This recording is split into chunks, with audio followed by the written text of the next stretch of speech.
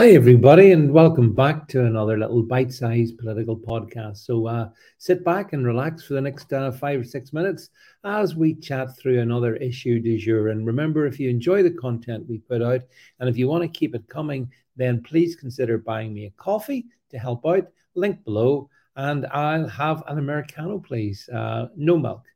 Right. You will have read in the media recently. I read this story and I remember laughing at it. This is from the Daily Mail 3 days ago. Russian troops are forced to use shovels during hand to hand combat in Ukraine due to shortage of ammunition as Putin continues to lose his grip on the war.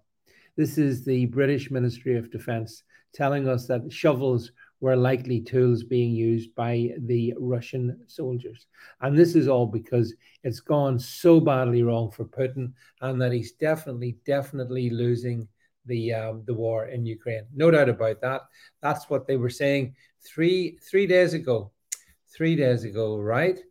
Now let's turn to today's headline, and it is I shouldn't laugh, but you'd have a heart of stone not to. Hell rains down on Ukraine.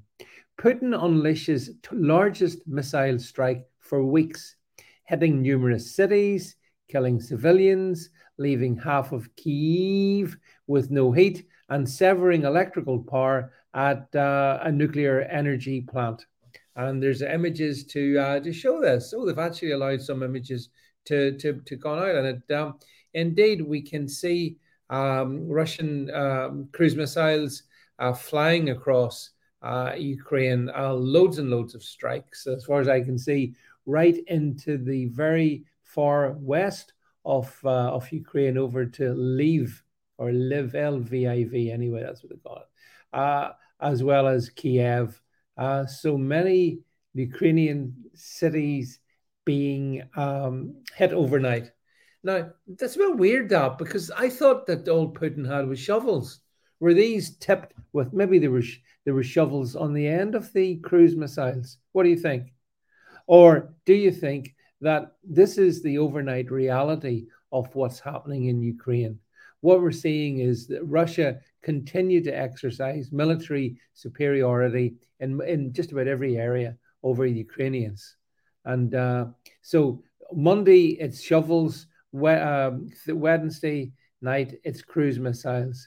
It's perfectly obvious that the Ministry of Defense, working through the likes of the Daily Mail, the Times, the Daily Telegraph, etc., are trying to project a fantasy version of the war. But the war in Ukraine has not gone the way that they wanted. They have had substantial losses, but the most important, in terms of territory and all of that, but the most important loss is in terms of human life. But these war pigs don't care about human life. They don't care about, for example, what's happening in Bakhmut at the moment, for example, in Ukraine. Apparently, I mean, it is very much, the unfortunate term is the meat grinder, but it is a meat grinder. And what you're getting is experienced Ukrainian troops drawing out of it, and they're sending raw new recruits into it. And the lifespan of those new recruits, who have mostly been trained, as far as I can understand, here in Britain, is about 24 hours. That's their life once they go there. Because Bakhmut is falling. It may not have completely fallen, but it will fall to Russia like so many other areas. And anybody caught up in the melee is going to lose their life, most likely. So it's a tragedy what's going on here.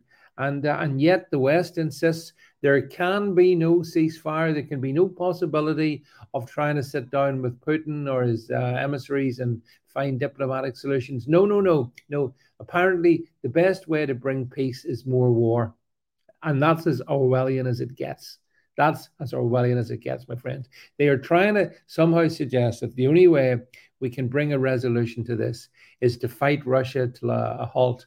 And that's not a possibility. That is definitely not a possibility. So therefore, we need to be just understanding that the West is spinning a fantasy of Russians running around with shovels, with Ukrainians making terrific victories, with Putin in disarray. And everything they're telling you, the opposite is true. That's the scale of lying. And, we know that war is hell, but war is also propaganda and war is lies. And that's what you're getting through your media. They're telling you one day this, and then a couple of days later, they're reluctantly having to trot out, well, okay, some cruise missiles hit, but some of them were intercepted, so it wasn't that bad. Not really, even as I say, the Russians continue their advance.